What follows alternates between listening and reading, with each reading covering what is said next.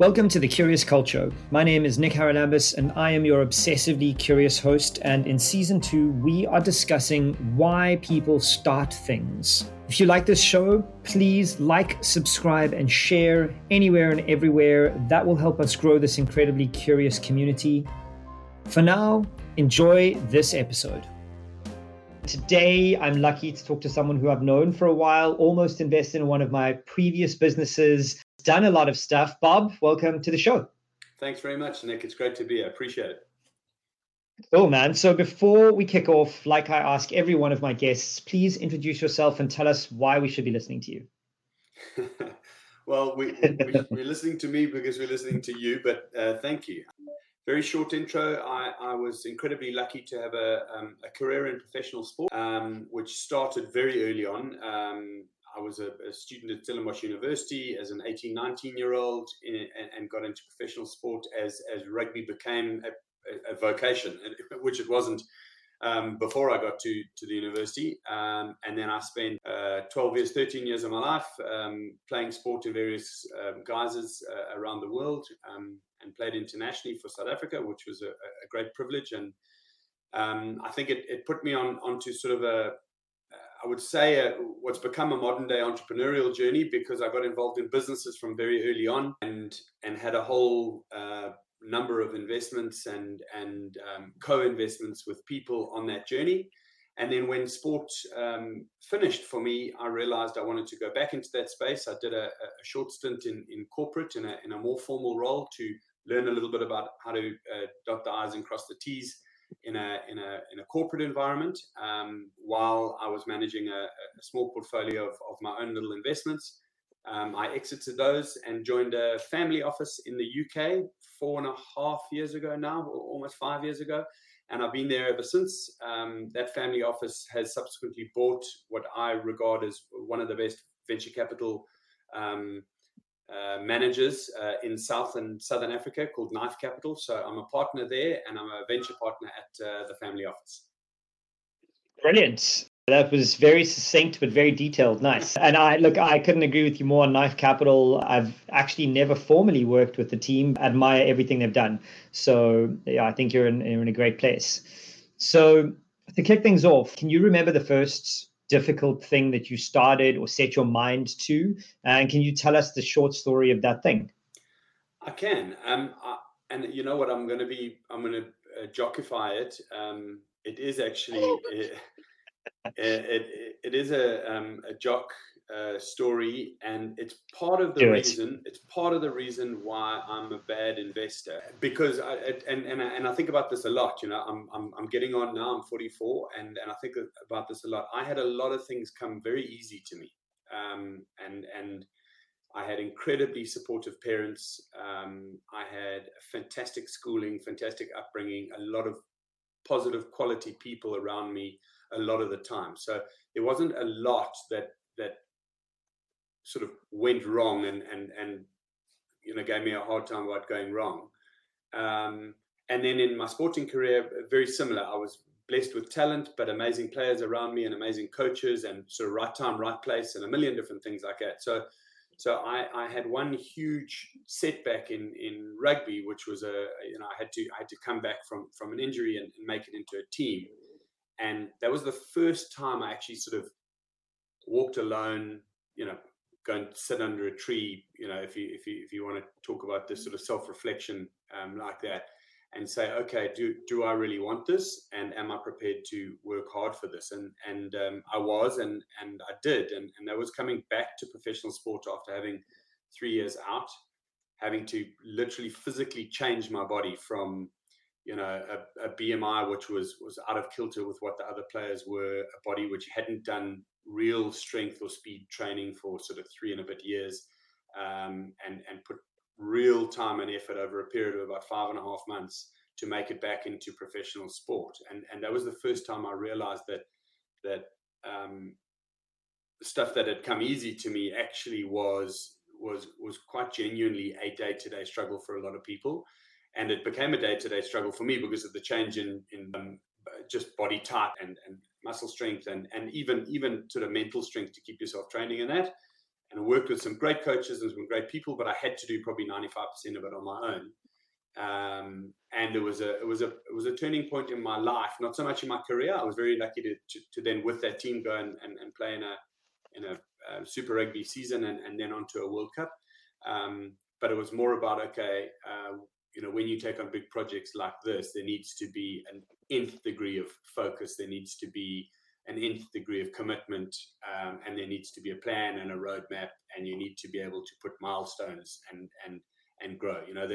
There's what had happened was I'd sort of, it's a bit like your annoying friend. I didn't have it in all my sports, but it's your annoying friend. You can pick up a golf club or a tennis racket or a squash racket or a mountain bike and just hair off, and they're like seriously good at it. And I hate those people. Exactly. And I was very lucky. I had it in rugby and particularly in the type of rugby I played with the good quality people around me. But it hadn't given me the lessons that I probably needed to work hard for stuff. And it's funny when a lesson like that comes along, you learn it and you learn it properly. Yeah, that's super interesting. And I like that was actually about sport, because I'm curious. I've been curious about this idea of muscle memory. And the things that we teach ourselves are the things that we relearn. And that's not necessarily about physical muscle memory for you as a sports person. And you're saying you had to retrain your body. I'm more interested in the muscle memory of, you were a pro athlete, you got injured, you kind of have been there before. Did it make it easier to get back into it, more accessible because you knew what it was like to be at that level? And I'm thinking more here around an entrepreneur who succeeds once is more likely to succeed again. Do you know what I mean? Absolutely. And I think you can definitely draw parallels. I mean, I would say, of course it is, but I also think there are a few caveats there. As you get older, your body on the sports side, you're not physically able to do the same thing. So you can't just pick up power and speed as quickly as you can in your 30s as you can in your 20s. Little things like that. I think with the entrepreneurial journey, what I have learned is that as long as you learn those lessons and there's the mental side to that, I don't think commitment's a problem. I don't think knowledge is a problem. But then maybe the negative of that is you get into your rut. It's like, I do SaaS businesses and therefore, B2B specialization is my thing, so B2C businesses don't work, or whatever it is. You might find you're missing out on opportunity because you're more in the rut of what you've learned. And I follow a lot of guys on social media just for the insights of that, like the Paul Grahams and the people who have done successful investment after successful investment, Rule of Water. We've seen lots of them. They always talk about still being open, still being curious. That's why I like the premise of your first series, because even as a second time, third time, fourth time, fifth time investor, they display the same early traits, maybe just with a bit more maturity around the investment. Yeah, I think that word maturity is also an interesting one. And you said it in your intro, you're getting on at 44. Funny, most people don't realize that statistically more millionaires are minted in the world after the age of 40 than before. And I think that has to do with experience and maturity, because you can see the wood from the trees slightly better and you're not like herring ahead. Even with sports, right? When you're a 19, 20-year-old Springbok, you're playing significantly harder rugby than when you're a 29, 30-year-old Springbok, because you've got the smarts and the experience on the field. I think you can maybe speak to that a bit more. You're absolutely right. I mean, it's silly. And we've spoken about this before. One of my favorite authors is Richard Koch, who put the Pareto principle on the map and called it the 80-20 principle, and has created an investment philosophy around it, which I really admire. And he lives it. He absolutely lives it on a day-to-day basis. And I've been lucky enough to meet him and collaborate with him on a few things. But he talks about those smarts. He's like, I tell people about the 80-20 and they're like, oh yeah, that's really cool for like 40% of my life. And he's like, you've missed the whole the whole point. That's great. And he lives it like you won't believe. And I think that is, it's maybe that mashup of philosophy, but then also your implementation of that philosophy. You get a lot of people who talk a good game, but then we only invest like this, except for this time where I'm doing it with my family, or I always protect capital in what I'm doing. And then, you get the guy he hasn't looked after any of his cash. Come COVID, he's letting go of all the domestics and all the fringe stuff in his life and relooking it. Yeah, absolutely. So jumping back to the 3-year break and the hardship you mentioned earlier, I want to dive in a little bit to the idea of failure. It's what my first book was about. It's what I focus on very heavily. A lot of the people I coach and mentor, their number one concern is, oh my God, what if I fail? So how did you deal with that? I mean, the mental side of it is at this point for me much more intense than the physical. Physical, you can go to gym, you can train, your body heals, but mentally you can be broken forever. So like when you've injured, you're at the peak of your career, you break down, how do you get back up? Like how do you cope with that failure? What did you actually do? I think, I mean, it's a tremendous exploration, and I think it's very brave to talk about it, because you're so right. So many people don't like it. I think there's a combination. There's sort of 2 or 3 things that I've learned as I've got older, which I think maybe I was applying without thinking. Maybe there was a sort of intrinsic something I got from my mum and my dad, who were very positive people, or we settled in South Africa after leaving what had become Zimbabwe. At my age now, my dad had just finished fighting in a war, and he had to go and provide Wow. for kids. He was a qualified doctor, but started again, and my mum was by his side, and they were shot at in a convoy in Zimbabwe. So sort of, I think by the time I came along and 9 or 10 or 11 years old, they'd worked hard enough to put me through a great school, etc., and had this great attitude. I just inherited a lot of it from them. We weren't ever the wealthiest people at the schools I was at, but we were certainly close to the happiest. And we traveled a lot and spent a lot of time together as a family. So I must thank them for that. But then also I've got to thank them for the naivety, because I also probably launched too many stupid things. I did a charity because I felt that it was a nice thing to do, to give back, without even understanding what did that mean. Do you do a charity as a one-off? Is it an event? Do you do it for 50 years? What I should have done is joined a charity of someone who'd been going for 50 years or whatever, and said, how can I help? Here we go, I'll roll up the sleeves and I'll do my stuff, and potentially given so much more than actually trying to rejig the whole future.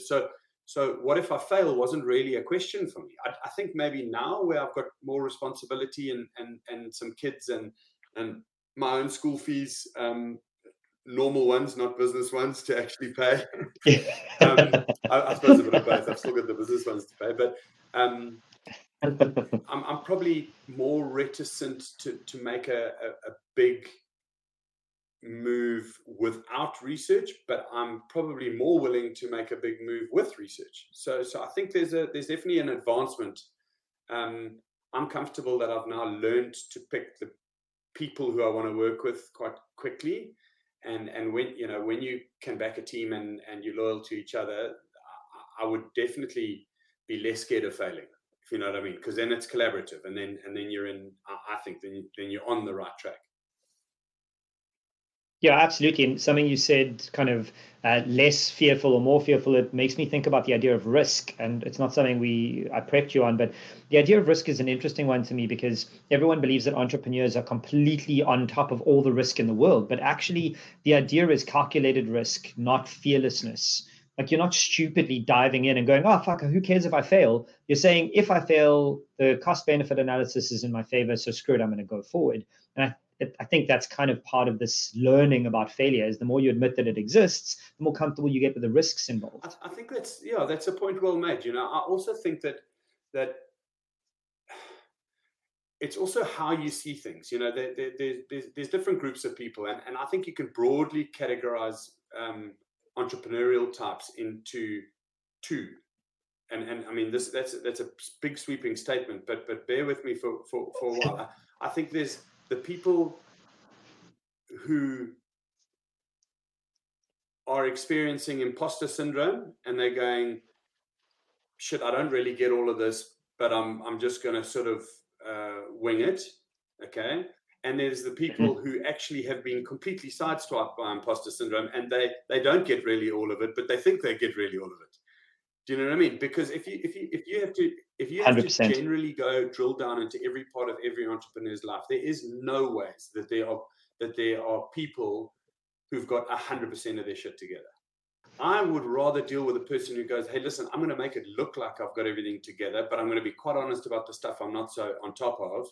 And I'm gonna roll with it. I'm gonna be aware of my flaws. I'm gonna be unconfident if I don't know the risks. I'm gonna, you know what I mean? As the other person who is actually going, we've got this. You know, we're okay. Don't worry. We're gonna, you know, we're gonna sort of create a solution for whatever problem our little startup has, you know, that they've generated a problem and then they've got other people's money and now they're super confident. I'm terrified of that person. But I'm actually quite happy to be in a room with a person who goes, listen, shit, why are we pitching to these guys that probably don't fit? The guy, you know, they said, just hang on, we know our stuff about our business. Let's wing it on why we fit their investment philosophy a little bit and craft something on the way out of this, as opposed to kick them out the room because they don't think you're sort of perfect for them. So you know, what I'm trying to say is that we're all quite similar. It's just that some of us are maybe believing our own rubbish, you know, and some of us, what I quite like is some of us are saying, oh, this is a bit tough. I didn't realize that it was hard to do, but you know what, I'm going to carry on. I'm going to go, I've assessed the risk. I'm going to carry on. 100%. I mean, Paul Graham says it about the Y Combinator startups, that he's never worried about the ones who over communicate. He's always worried about the ones who stop talking to him. Well, the ones who are saying to him, Paul, we got a problem. Paul, we're trying to fix it. Paul, we don't know where the money is. Paul, we're losing money. Those guys, he's like, no problem. They're on top of the shit. It's the ones who shut up and go, we're fine. We're fine. We're fine, until they're not fine. So aligned to what I'm trying to say. It's like, I don't want to invest further in the guy who says nothing for 2 weeks and says, oh, look, our marketing director left. We had a clash about something, but it's all cool. I'm like, and by the way, I need an extra £1 million. Get the letter that your marketing director has left. I'm the guy that you tell first. You know? or is going 100%, to leave before they leave. I want to know. 100%. And I think that actually sums up those two character types. This you might have answered, so if you have, I don't mind if we skip it, but have you ever, out of the fear of failure or fearful of something, have you ever not done something? So you're about to start a business, about to invest in something, and actually gone, oh crap, I'm too scared, or this isn't going to work, and pulled out? If you can, I'd love to hear about that. Well, this one might hit home a bit. This was not out of fear. This was not investing in your business. Sure. You know, we had I mean, you allocated some a small percentage for me, and I had literally the move to the UK come clear and present, and I had to choose one or the other. And my nice was that I couldn't get involved with you into what was an online venture, possibly growing into retail, a brand build, you know, a whole bunch of very smart things if I was remote on this side of the world. You know, the other businesses that I'd invested in, I had teams in place, or I had Knife Capital there. You know, that was me direct. So yes, you know, fear of failure there wasn't so much not backing, was never not backing you, and we went through that. But that was like, I'm not there when the letter comes, the marketing director letter comes, or whatever it is. And absolutely, I've had to say no on a few investments that I would have loved to have gone ahead with, but probably because I didn't know where the follow-on money was going to come. So again, not necessarily fear of failure, fear of either sort of reasonable success, and I couldn't then follow the money myself, so I would have diluted myself out of contention. And that was an international investment over here in sport and startup league in the US. But the rest of the time, I think, because I've been part of either a group of people investing, it's either been a collective yes or a collective no. So it's not necessarily been a fear thing. So I can drill it down to probably, you know, those two and maybe one other with like a property investment or something like that, where I was just scared of the bond getting out of control and kilter with repayments. Okay, interesting. That does make me think of something I'm kind of hammering home this year as a theme for myself and anyone who will listen, is that it's more important at the moment for me to be saying no than to be saying yes. that I'm very set on just pushing things away. I spent my 20s saying yes to everything, and that just made me confused and overwhelmed. So what's your version? I mean, are you a yes person or a no person? Where do you default? No, I think, look, it's a great philosophy there, in, saying no more often. I don't want to be seen as someone who hides behind that. I want a reason for the no. And it's okay if the reason for the no is, look, I'm too overwhelmed. That's also okay. I also think that I've sort of taken on board a position this year on the future. I think maybe COVID has made me start to think a little bit more about, what does the future look like? And then reading some of the guys that I've really enjoyed, sort of from Tim Ferriss and a couple of the, what do you call them, sort of modern day philosopher come investors come sort of broadcaster, like Naval Ravikant. A lot of guys who do a lot of talking after a lot of thinking, if you know what I mean. And I've come to believe that the future is not always going to provide the reassurance that you seek from it. The future is actually just a little bit like what you feel right now, just in a few months' time or a few years' time. And everybody, I think, thinks once we get down this road of a raise, an investment, raising a fund, opening a business, starting a business, doing something different, then it'll be all cool, and we'll just have this big, white picket fence, and we'll sit there and do the day to day. But I actually think the future, from my vantage point right now, is going to look very similar to what's happening today. There's the new future is going to be a couple of months ahead of that, and it's going to carry on, and it's okay. I think that's okay. So therefore, don't panic so much about having to do something. And if that's a reason for the no, like you're talking about, that's okay. It's like the future's there. Maybe you're not making enough money for the big car and the huge house and the whatever right now. But if you think you're on the right track, that's okay. You can leave the car and the house for a while, because you're going to get there. And if when you get there, then you actually need it, then talk again. But it's not like, oh my God, I just need to get out of here, because there I'll be okay. And I think that sort of journeyfying of here to the future, I think if you can get hold of that, then you make clever no decisions, but you also make clever yes decisions. 100%. It's such a difficult thing. And there's two quotes that come to mind. The one was Jeff Bezos famously said, people often ask me what's going to change in the next 10 years, but I'm more interested in what's not going to change in the next 10 years. And that's fundamentally true for me. You can't predict 10 years ahead. No one can. And if they can, they're lying. But rather play on the field that you have. I think it's very freeing to sort of grasp it mentally that no amount of worrying or fretting or whatever is going to change that. You can sit here and wring your hands and go, oh, I need to change, but changing it will change it. Worrying about changing it will not change it. Yeah, worry about the things you can control. The second quote was, wherever you go, there you are. And the truth is, no matter what you choose to say yes to, if you're saying yes to everything, you're still in the middle of all these things you've said yes to. And we'll talk about the definition of success just now, but I'm still shocked. And the more I talk to people, the more I'm shocked by this, that so few people have defined what success triggers are in their lives. What does success look like for you? Is it the big car? Is it the big house? Is it the big client? Is it $1 million business? What is it? And if you don't know, how do you know what to say yes and no to? Well, I mean, you're so right. It's funny, as I move on, it's actually not that. It's not the big car and the big house. And although I do see a lot of people pretty excited about that kind of stuff, but I've got 4 little kids, and a fantastic wife and family. Our family life is very important to us. And literally, the older I get, the more I realize that success actually for me is good custodianship of that. So my role in that, and of course, a huge portion of that is business and making those right decisions, and a huge portion of that is being there for my son if he makes sporting or non-sporting decisions, or my daughter, and that sort of growth as a family is probably what will determine success for me. But a huge part of that is then the fact that I'm making the right decisions in work, and what I do, and who I work for, and who I work with, and who I'm committed to, and that's where I'm I'm trying to sort of move myself forward in terms of understanding my own happiness on that.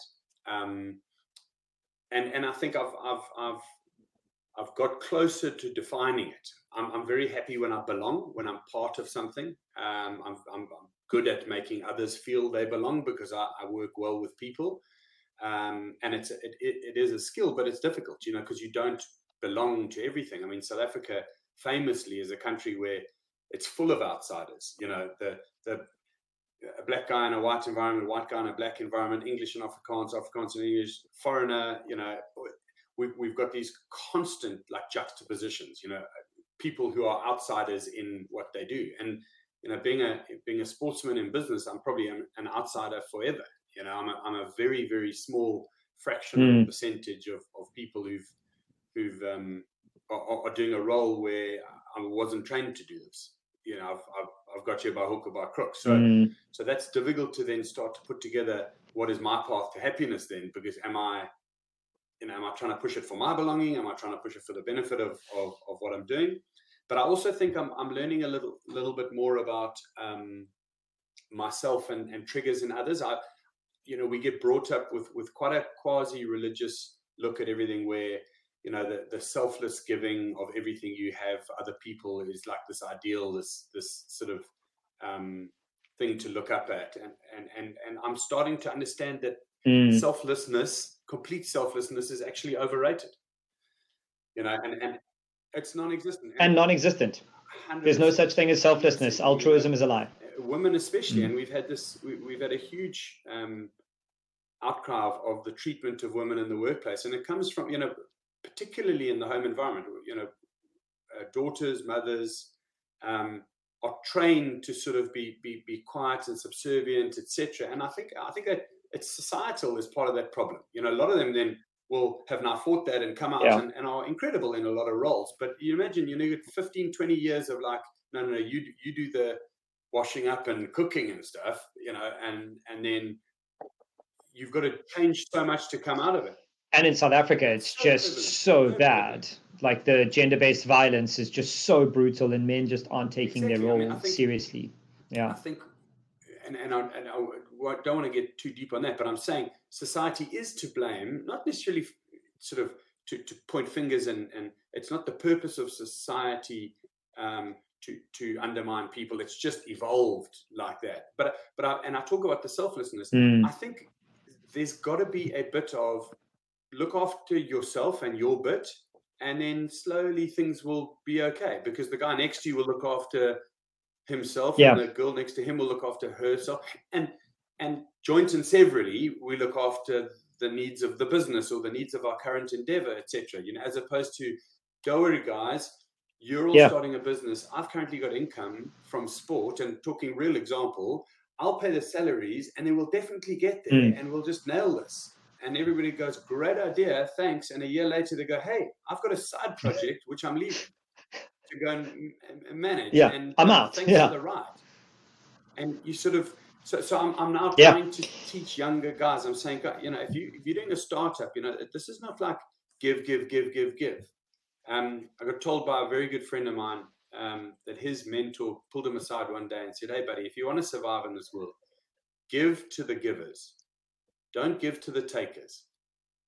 Give to the takers, you'll never get it back. If you give to the givers, you'll get it back your whole life long. And that's what I mean. When I'm talking about selflessness is overrated, I'm not talking about that. Hey, just look after yourself. I'm saying look after the people who are going to make sure they look after you. 100%. There's so much to unpack there. I've made a few notes. The first thing I've started to tell young entrepreneurs that self-care is not selfish. Absolutely. That it's okay to put yourself at the top of your priority list. Yeah, there's a difference, right? And when you're younger, you mistake that I'm looking after myself, so therefore I'm being selfish. And actually, no, the older you get, the more you realize, the more you sleep, the healthier you eat, the more you train, you're preserving your mental capacity. So I fully agree with that. The other thing I want to observe is I've genuinely never heard or thought of it this way, because my world doesn't operate like this. You said you find yourself happiest when you belong.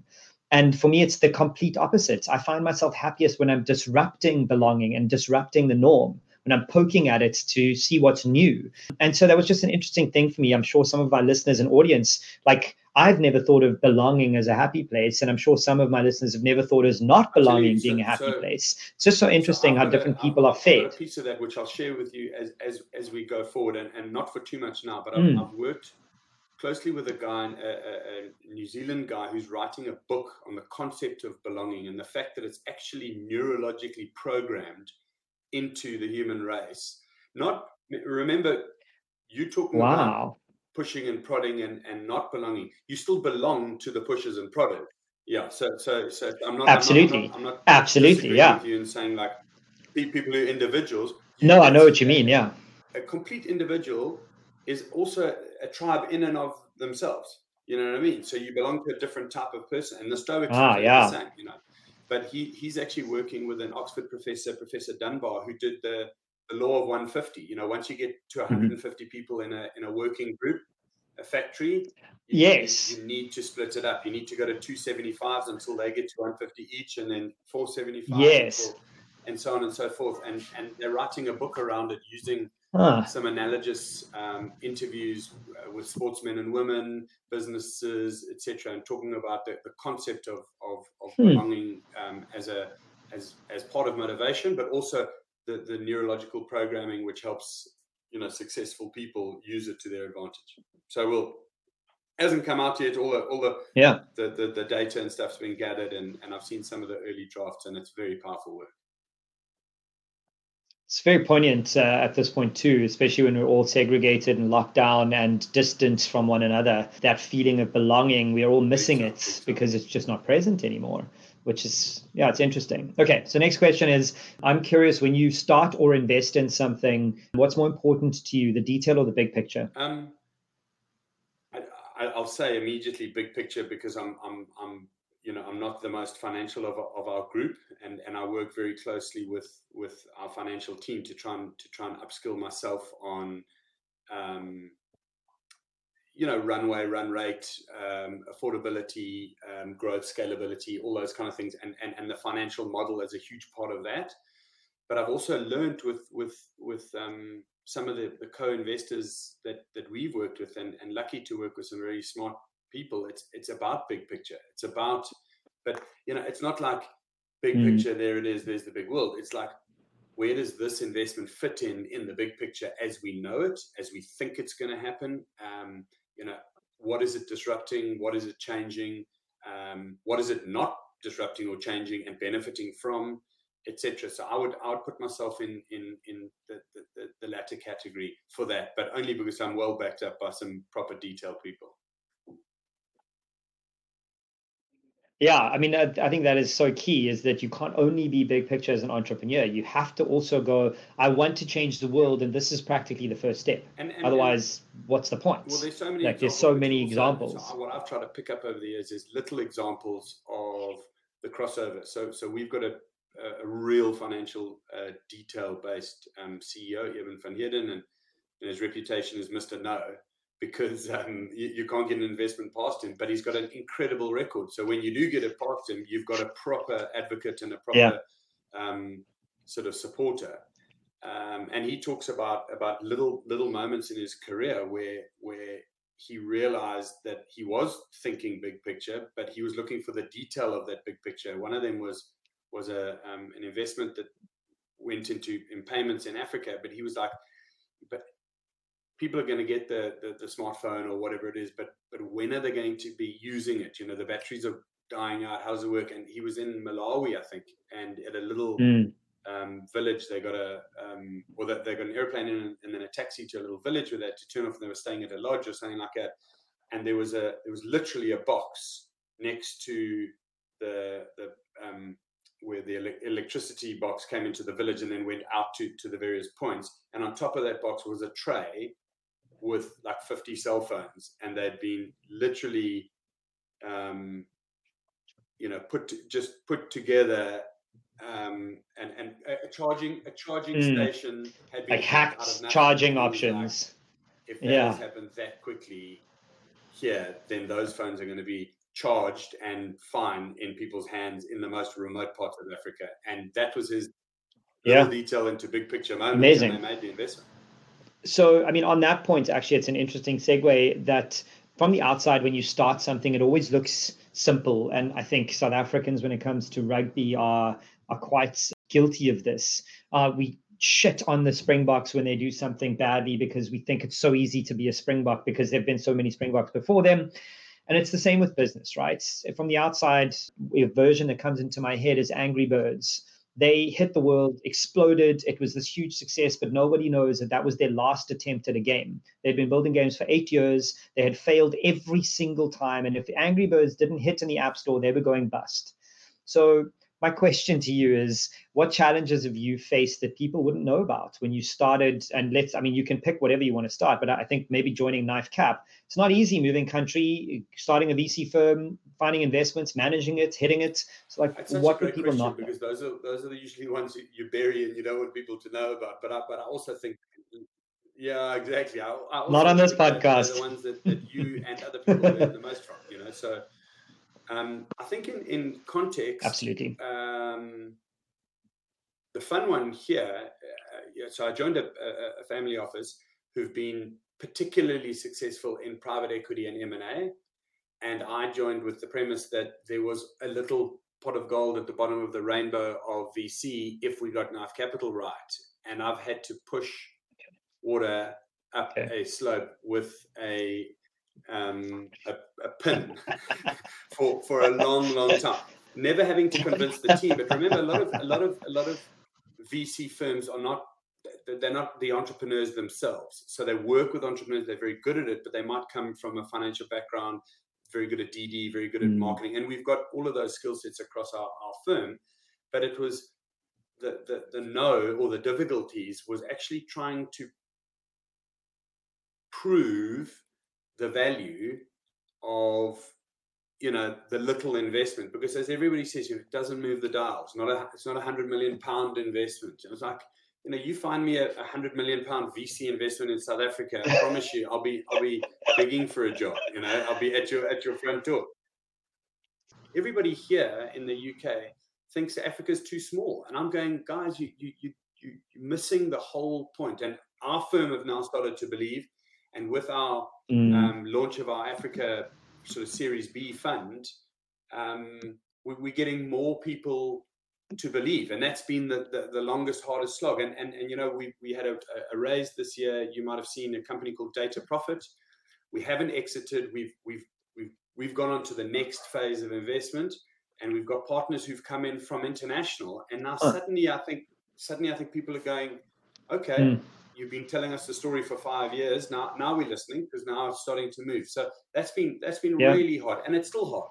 But I think we are, what do you call it? The sort of little engine that thought it could, which is the VC space in South Africa, is starting to get the traction that it needs.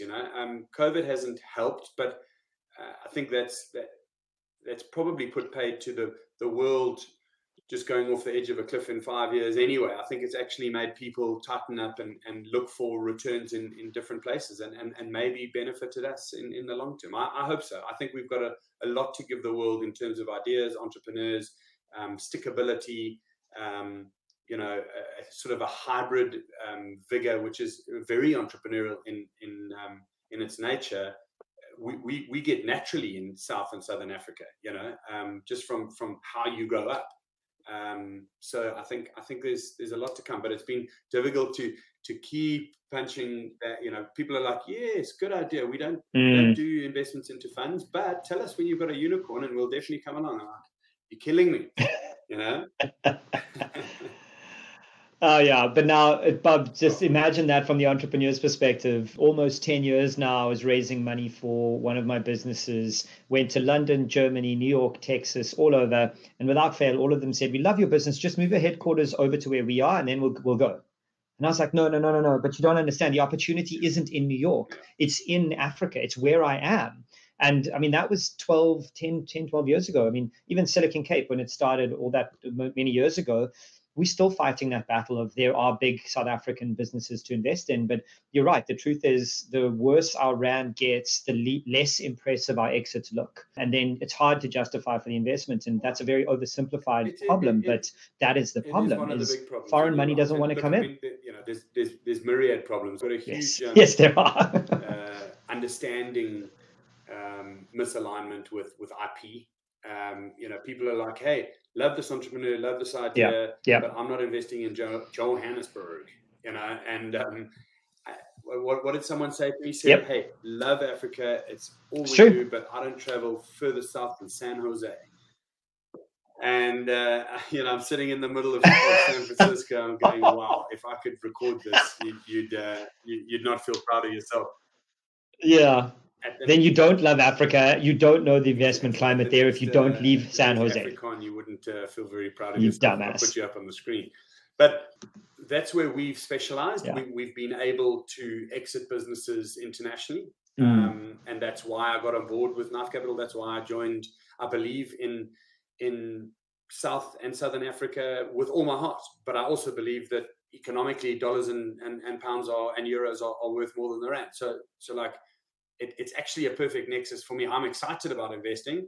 It's still every day you got to be telling the story, telling other people why it works like that. So look, of course, it's nice that your difficulty of no is also a 12-year journey. Mine's a long journey, but it's what I get up in the morning for. I sell Africa and the concept of Africa. The beauty about selling Africa and South Africa in particular is that scales from the eyes experience when you take someone there for the very first time lives with you forever. It's like, it's like taking a kid to the sea when they, they take their nappy off and they run into the ocean. It's like, oh my God, I didn't realize there was something as cool as this out there, It's so funny you say that, Bob. My first experience of the ocean was the literal opposite of that. My parents put me down. I touched the water, turned around, and bolted away from it. Never returned. I was a proper Santon boy. From landlocked Zimbabwe, and when I saw the sea, I felt the kinship. Fantastic. So I'm interested from your perspective as someone investing in entrepreneurs and someone who is an entrepreneur and a sports person, what do you think of the concept of work-life balance? I've read a lot about it recently, and I know, Time Magazine had a huge thing on it. Microsoft and The Economist did something this week. I think Microsoft have said it across the UK. There's no focus on anyone returning to the office till 2021. I'll get the dates wrong probably, but I mean, that was arresting, for me. I was like, wow. But then, you know what? They're part of the 17 biggest stock upticks over the last 9 months. So maybe there's a mix there in this work-life balance. I've had a lot of guys talking to me about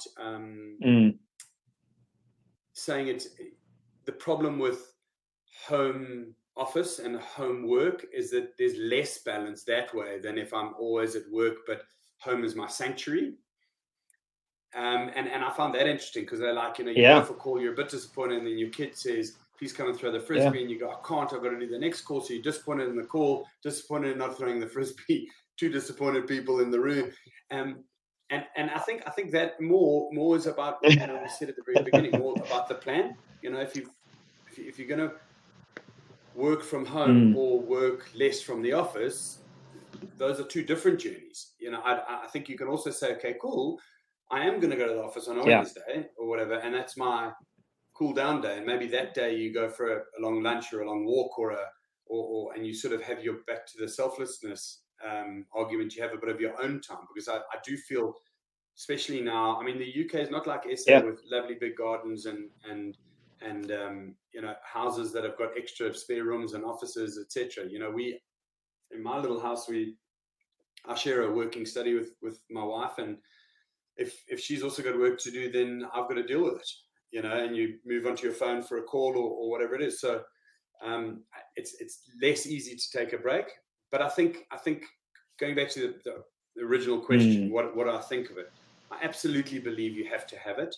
But then I also believe in a lot of the entrepreneurial wisdom that says if you're doing something that you love, you're not going to be suffering at work. So then you're going to be happier at home as well. So I don't have an answer for you that says number of hours or a plan like that. I would answer like if you philosophically okay with it, to make your own sort of cobbled together answer for that, I think you're in a better place than someone who's just being dictated to.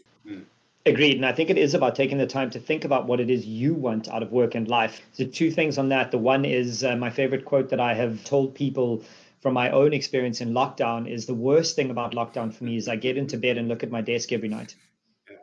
And Bob, I'll show you and everyone watching, I'm not actually kidding. There is my bed. I literally get into bed and stare at my desk every day. And that's killer. That's not work-life balance. That is being forced to work where you live because of a lockdown. And people need to remember that difference. The second thing is this phrase that I've coined called sacrifice fallacy. The idea that you have to give up your mental and physical well-being to build something of worth. And I think that in your early 20s, that's what you believe. You believe that because you're invincible, you can work 20-hour days, not sleep, not eat, not train, and build $1 billion business and be happy when you're 40. The truth is, almost no one builds $1 billion business. You all kill yourselves to build these businesses, and then you've sacrificed your mental and physical fitness to do this, and you're no better off. So I'm trying to launch this slow hustle movement. Hustle, but do it slowly. That's why I mentioned be patient, that be consistent. Never going to provide the reassurance you're looking for. You know, the future should be 6 months from now doing what you're doing right now a little bit better. Incremental improvements, 1% every day compounds over time. Tell me something that you wish someone had told you when you were just starting out this journey. I've got so many. I've got to try and find one that's good for the environment now. No. Give me more. Give me more than one. I definitely would have really appreciated someone being able to demonstrate to me the absolute power of focus. But not, not like you must really try and focus. Like, okay, cool. Let's look at one part of your life and let's create the opportunity for you to focus on that part of your life and then measure it in 3 months' time and not focus on the other parts, but allow them to carry on. So do your current non-focused stuff there, but then if you're doing, a project or you're doing your focus, let's do that differently to what we do the other stuff. And then let's look at the difference. And then when that has markedly moved ahead of the others, then let's assess what we need to focus in the broad. I love that, but I do want to ask you a little bit of I don't want to put you on the spot here, but surely you learned that lesson early on in your career when you focused everything you had on being a rugby player. The rest of your life still carried on, and look what happened, right? World Cup captain just from focus. No, I didn't, Nick. I love okay, interesting. I love sports. Like I said, I don't want to jockify it, but I do. I love sports. I play competitive cricket at the Weybridge Cricket Club. I don't need to. But I'll sprint around the field diving. I mean, I've got flipping bruises on my elbows and my knees. We're different people, you and me, Bob. What are you doing that for? I'm like, the joy that I get of eventually chasing down a you're old now. or playing touch rugby I play football 3 times a week. So I get huge joy from sport. But I never focused enough on sport, on rugby. I never. So is it more your natural talent that has like led you there, and then you just fostered that natural talent, but you didn't focus all your energy on being a Springbok? You were just good at it, so that's where you went. I then thought that's how you achieve. That's what I was trying to say. That's a brilliant revelation. You said what would you maybe not do? I was like, well, if everything in life is like how I've been brought up and how rugby has treated me, I can do anything. And that ends up 100%. And then the world is like, fuck you, buddy. That's not how the world works. 40, and now I'm 4 years into the journey, and I've got mates who at 18 failed or whatever, 20 failed their first CFA exam. And oh shit, this is actually a big bad world. And now he's the lead auditing partner of the second biggest auditing firm in the world, because he decided to go, okay, well, I actually am good at it. I'm just going to work a bit harder. But and this is what failure feels like. And this is how hard you have to work to overcome it. Yeah. So, and I will try and physically demonstrate that with my kids and my, not to the detriment of I was other things. about to ask you that. To have the other things, but I Mm. genuinely believe that there is a place for huge and intense focus in an area that you love and enjoy. And I think that's the key. My final statement before I ask you your last question is that's the key thing is don't let the world happen to you. You have agency. You get to choose what you like. You get to choose what you fail at. I think it was Jim Carrey who said, the chances are you're going to fail at something you don't love. So you may as well do something you do love. And just blows my brain, like that sort of thinking. You have agency. The amount of people who just happen to be where they are because that's where they ended up is nuts to me. So about the final thing I ask all my guests is, please tell us where we can find you, what you're interested in hearing from our readers and listeners and viewers. If you want to hear from startups or founders, just tell anyone where they can get hold of you. Very easy to find me on LinkedIn. I usually accept most requests there. I'm most active on Twitter. I'm not so good on Instagram, but Twitter for me is a cathartic sort of reading of other people's stories, etc. My Twitter handle is @BobSkinstad. Otherwise, quite easy to go to our Knife Capital website, which is knifecap.com, www.knifecap.com, and I'm available there. You do the maths on Bob at that email address. It's not too hard to forget. And I love hearing from people, businesses that are looking for funding, people are looking for advice, collaborative thinkers in the space. For me, growing that network of people I can help and who can help me is always positive. And that's why I also want to say thank you for the reach out. It's been really cool to discuss all this stuff and to see you again. And I know we'll chat again soon. Absolutely my pleasure, Bob. Thank you for your time and good luck. Thank you for listening to The Curious Cult Show. I am your host, Nick Haralambous. You can find me at nickharalambous.com. You can subscribe to this podcast on all major podcasting platforms. This podcast was edited by Becky Layton and hosted by yours truly.